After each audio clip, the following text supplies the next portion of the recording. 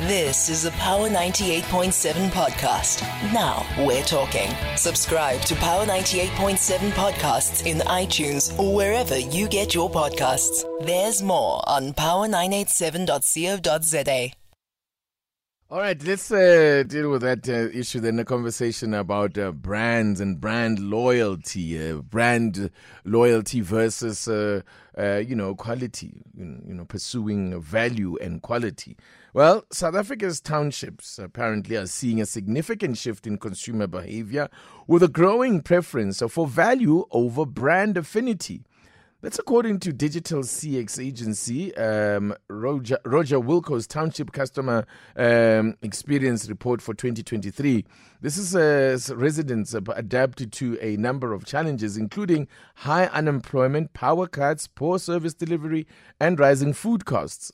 Now in its third year, the Township CX report polled more than 1,000 individuals living in townships nationwide to better understand their spending and savings habits and the brands that resonate with them. Let's hear from senior brand strategist at Roger Wilco. That's Mongezi Mtati. Good morning, and thank you very much for joining us. Which we like to do when we talk about this kind of surveys and reports.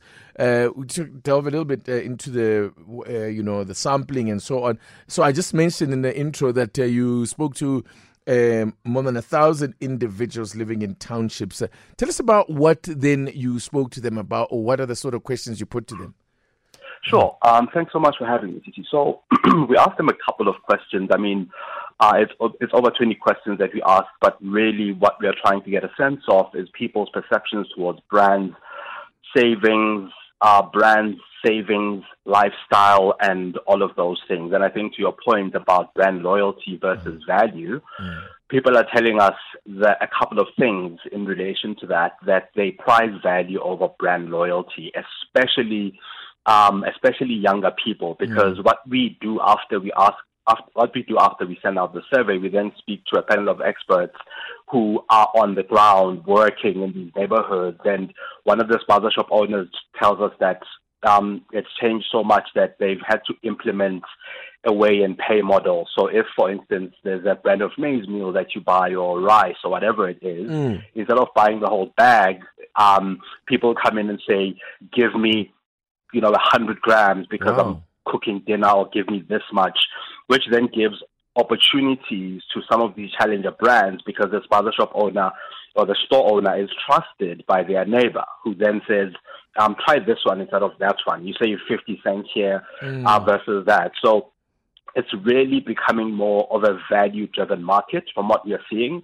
And where brands are concerned, it's the brands that are present and visible within these neighborhoods, who are on the ground in spite of the challenges, economic challenges that people are facing. So it's not so much about brands that people have become accustomed to. I mean, in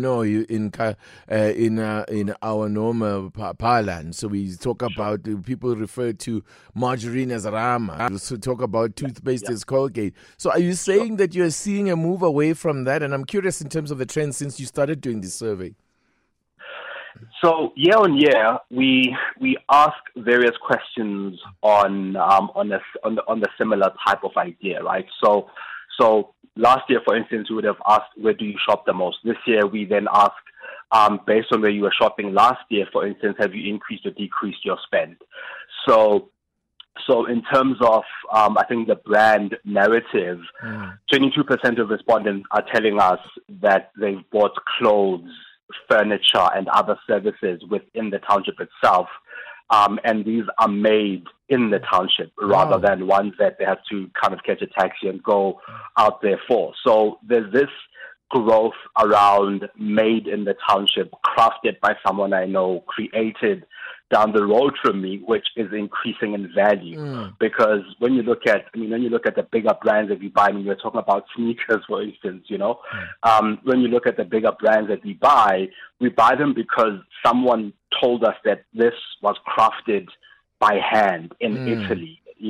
So now this sort of crafted, made by hand, made by someone I know is increasing in value. We're seeing it in SA fashion as well, where Batu and Drip are making waves not just in South Africa, but across the continent.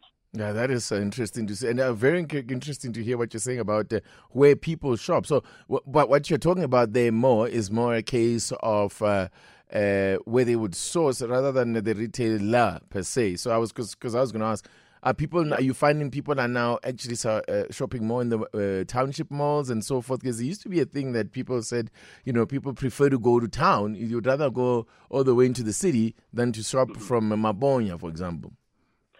No, I think we're seeing that people are shopping in the township. 51% of our respondents are telling us that they're spending more and more in the township, and more so, some of them are telling us that they spend more than 50% of their income in the township. Oh, that's encouraging to hear. What would you say was the most striking thing for you that came out of the latest report? I think the most striking, and I think the most I feel important, is this. We are trusting the township entrepreneur and the township business ecosystem more. And we are seeing this across township as well as South African. We are seeing this in fashion. We are seeing this in delivery services. We are seeing this in the value versus brand. Because in delivery services, there's platforms like Delivery Speed and others that are homegrown in townships.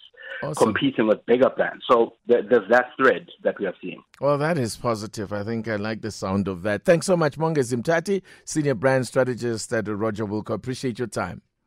Thank you so much. You've been listening to a Power 98.7 podcast. For more podcasts, visit power987.co.za or subscribe wherever you get your podcasts.